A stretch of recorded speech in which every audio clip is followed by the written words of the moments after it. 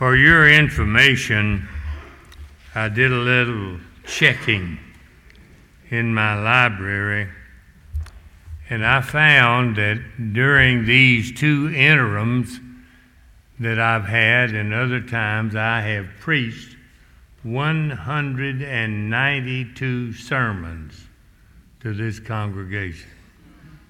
Hard to believe. Even harder to endure, probably. Nevertheless, I'm glad to be back and glad to be here in this sacred place. You're to be commended, and I commend you today for what you're doing during these days together.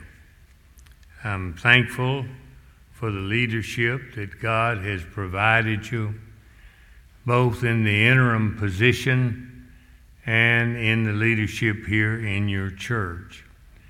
I'm also very proud of your response to this need in your church. You've done a great job, and I thank God for you and for what you're doing. Some years ago, Norman Vincent Peale wrote a bestseller on the power of positive thinking. It was the book that changed lives, and it changed preaching. Preaching turned to meet the needs of particular people, and people responded to that. I'm convinced that attitude is the secret of success. I've lived long enough to see a lot of things and to do a lot of things. But the attitude you have in what you're doing is the secret of your success. Nowhere is that any clearer than in the little book of Philippians, 4 chapters. But 4 chapters in which Paul energizes the people of God. There are many places we could take text and use that text for the message. I have chosen the 4th chapter, and today I really want you to take your Bible and keep it open. If you don't have one, take a pew Bible, because I'm going to teach you the book of Philippians in the midst of a sermon. Now, I want to be honest with you. You know, I've been retired since 2000. That means I've been retired 23 years. And I've heard lots of sermons. I used to say, I've never heard a sermon I didn't get something good out of, but I want you to know I've had some close calls. So I'm more sympathetic with those of you in the pew than I've ever been in my life. My wife, who is my constant ear for what I'm doing and how I'm trying to do it, will notice me in a congregation get a bit nervous, and I'll begin to cross my legs. And she understands that not much is going on. So she'll lean over to me and whisper, "It'll be over in about 10 minutes. And I've come to that conclusion. So I'm getting to be more of a participant in the congregation than ever before. Let me read you these first verses of the last chapter of the book of Philippians. Therefore, my brothers, you whom I love and long for, my joy and crown, that is how you should stand firm in the Lord, dear friends. I plead with Euodia and I plead with Syntyche to agree with each other in the Lord. Yes, and I ask you, local yoke fella, help these women who contended at my side in the cause of the gospel, along with Clement and the rest of my fellow workers whose names are in the book of life. Rejoice in the Lord always. I will say it again, rejoice. Let your gentleness be evident to all. The Lord is near.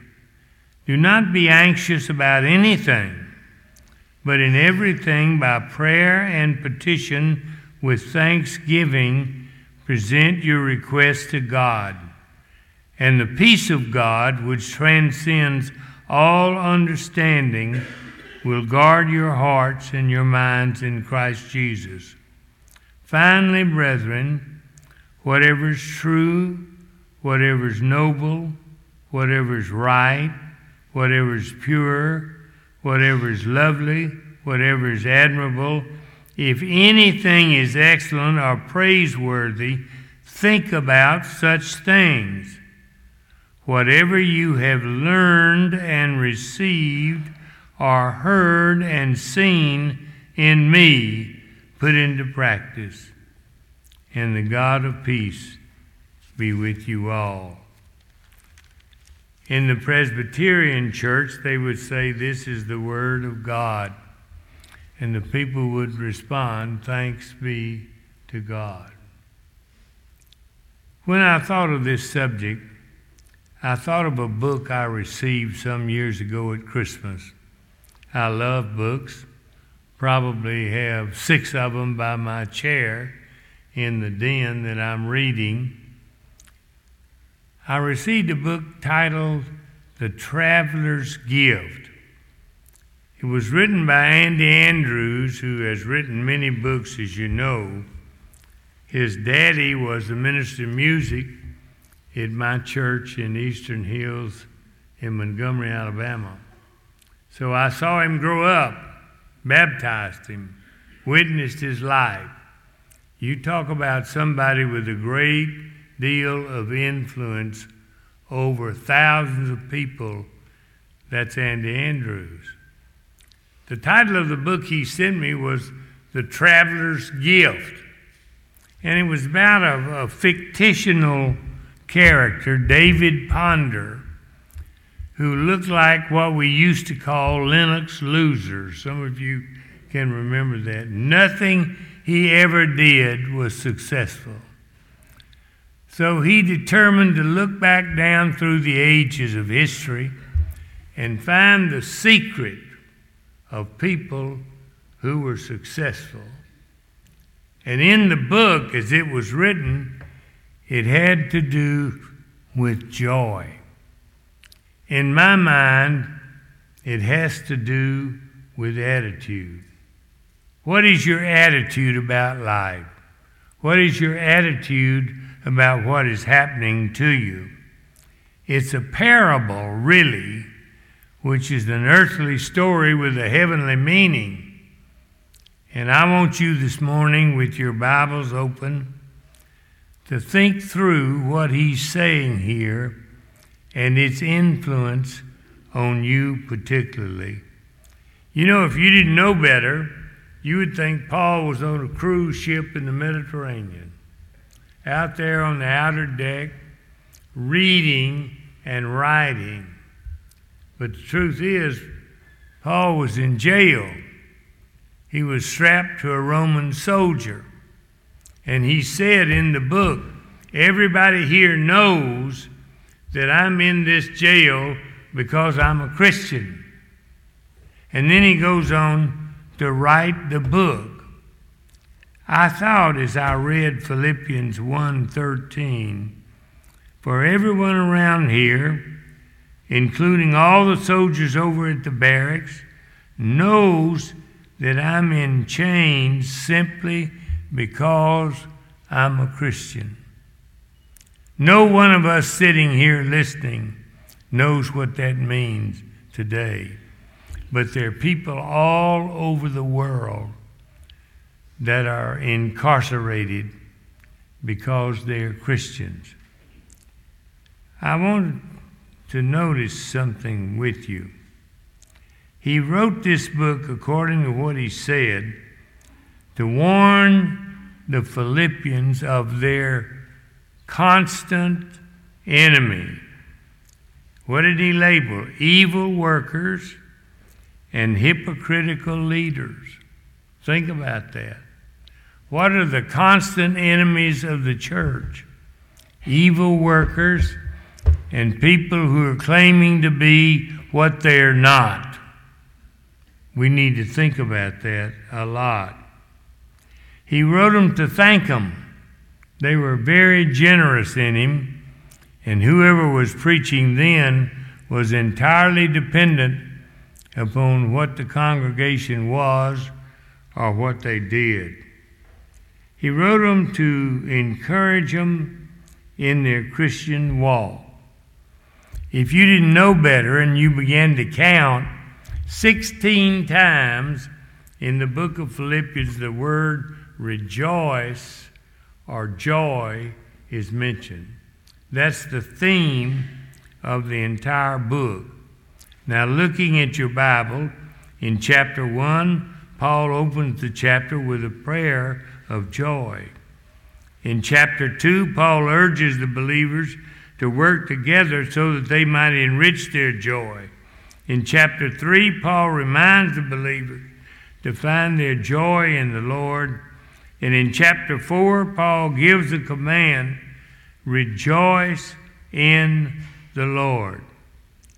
Interesting to me that idea permeates the whole book. For example, we're to have joy in living in chapter 1.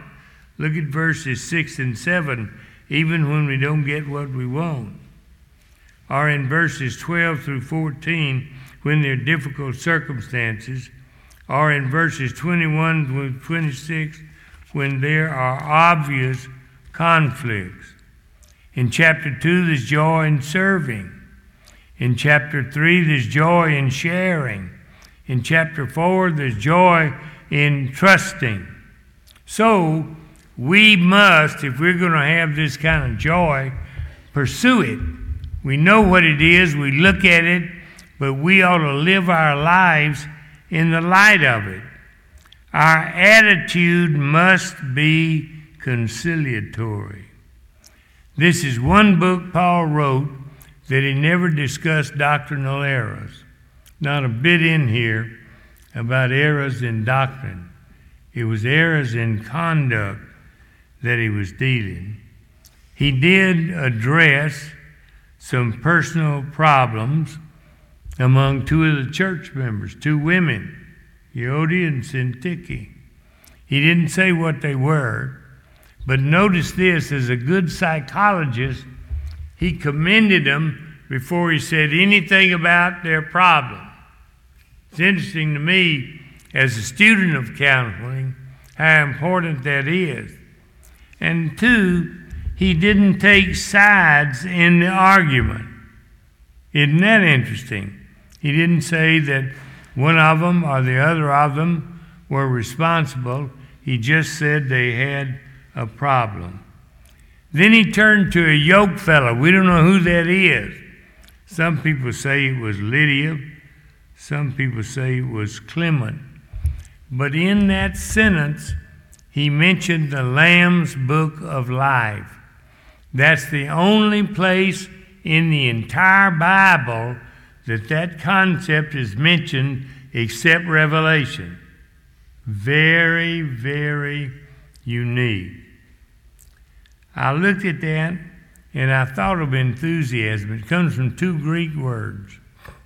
Ein theos, in God. You're to have enthusiasm. You ought to be equally excited about what you're doing. Now, we're living in the time when coaches are making major decisions about athletic events. You know it. You've been reading about it. Who's going to be the first quarterback chosen? Who's going to be the second? What's going to be the criteria they use? Two things. Ability, that's so important. And the second one is enthusiasm, excitement, ideas, creativity. Those are part and parcel. You can have a lot of ability, but if you don't have any enthusiasm, you're not going to be a good teammate. If you've got all enthusiasm and no ability, you're going to be a failure. That's very clear. And that's what he says here. One without the other won't work. And it won't work with us in life either. Now, this is more than a plea for cheap optimism, or what you might call this encouragement just to say something, whether it's true or not. In fact, he said, you're to rejoice in every circumstance. Every circumstance. Hear me, every circumstance. I'll never forget my first wife, Marjorie, brother, Chet, who was a surgeon. He didn't have to go to war. He was given a reprieve. But then they took the names of those that went to med school, put them in a pot, put them out, put some of them in the service. They put him in the Army and sent him to Fort Campbell, Kentucky.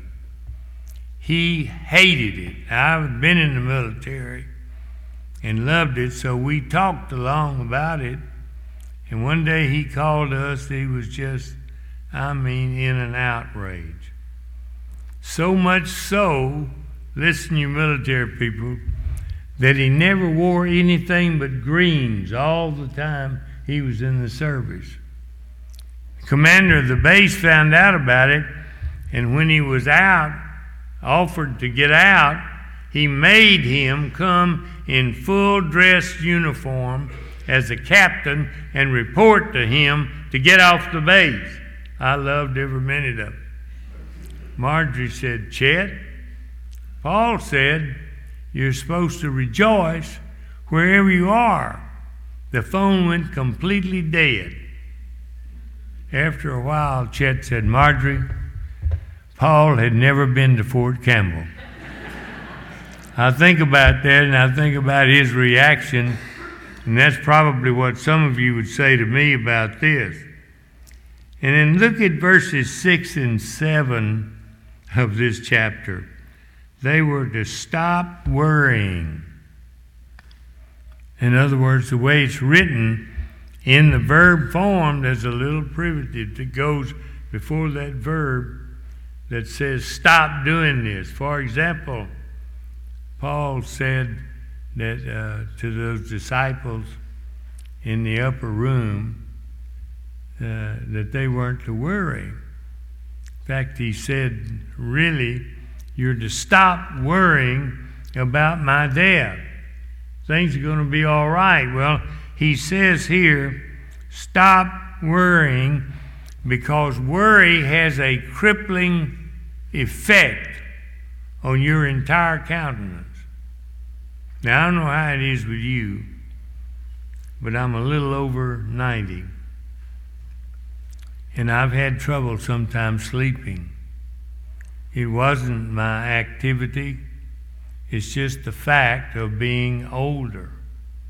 By the way, when I go to Park Chittum, and I was talking to him about that, he said, Jerry, you got to remember, you're 90 years old. I said, Park, I didn't come here to find out how old I was. I came here to get an answer for a problem. Well, worry will tear up your life and ruin your sleep.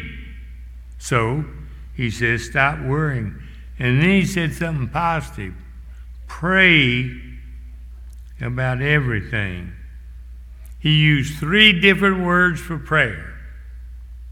Every way you could think about it. That's what he said. Pray about everything. Some of you might have been where I've been. And in the midst of something you're worrying about that you don't really need to worry about, you know the 2 things you worry about most? Something that happened in the past or something that's going to happen in the future. And you can't do one thing about either one of them. Not one positive thing. You can handle life where you are. And that's what he's saying here. Quit that. Stop that. If that's going through your mind at night, stop it. Start praying. I turned to things Jesus said. He said, my peace I leave with you, not as the world leaves, leave I with you. And those Old Testament prophets said, God said, I'll never leave you nor forsake you. Believe that. That's the gospel. That's in the book. I told somebody in a sermon one time, if you don't believe something in the Bible, you don't like it, just take your pen out and mark through it, wherever it is, whatever it's about. But I said, while you're doing that, go over there and read the last chapter of the book of Revelation, where it says, if you write anything out of this book, your name's going to be written out of the book of life. And friend, that is destructive. Now, I thought about that, and I thought about the promise, the peace of God would guard their minds and hearts. In other words, the peace of God will take the place of that anxiety in your life in the middle of the night. No one preacher that I know of had more influence over American culture than Norman Vincent Peale. Today that preacher might be Schuller, could be Swindle, could be Max Lucado. But those are the preachers preaching to real needs of real people. Now, every church suffers when its members fail to display positive thinking. I don't know about every church because I'm a Baptist preacher, but people in a Baptist church who are negative never die.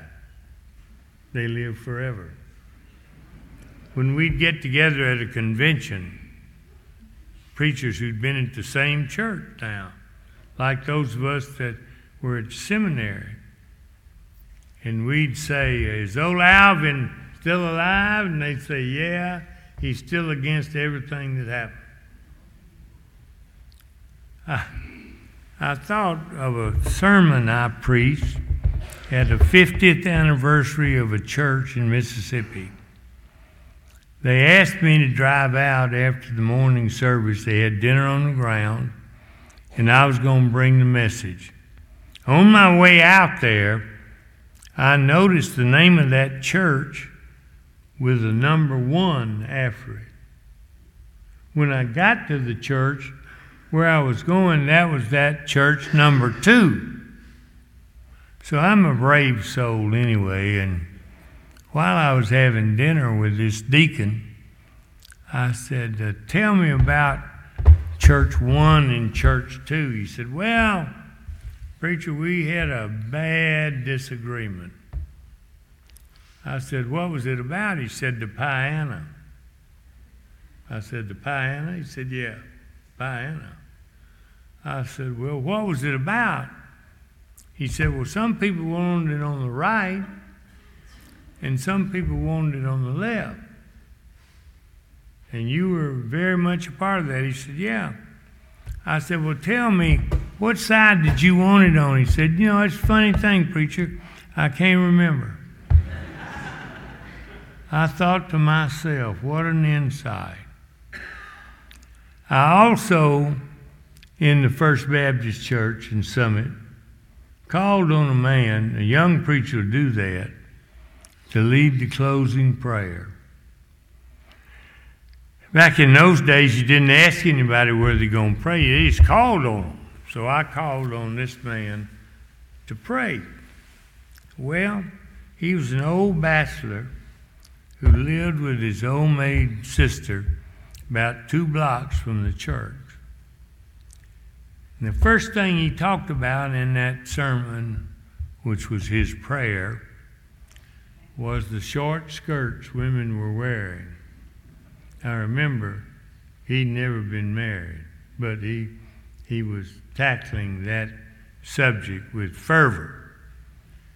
And then he talked about the hula hoop and the sexual gyrations people were making with that hula hoop. And I'm standing up there and said, Lord, what'll be next? And then he came to the television. That was what was wrong with the world. It was the television. I understand his people, the holiness preacher that was really on that subject in Summit, his people gave him television and shut up that kind of talk, so we didn't have to pray about that anymore. But one of my deacons at the door said, Preacher, don't ever call on that man to pray again. There's just so much negativity we can take. And he said here, you're not to think on that mess. Now listen what he said.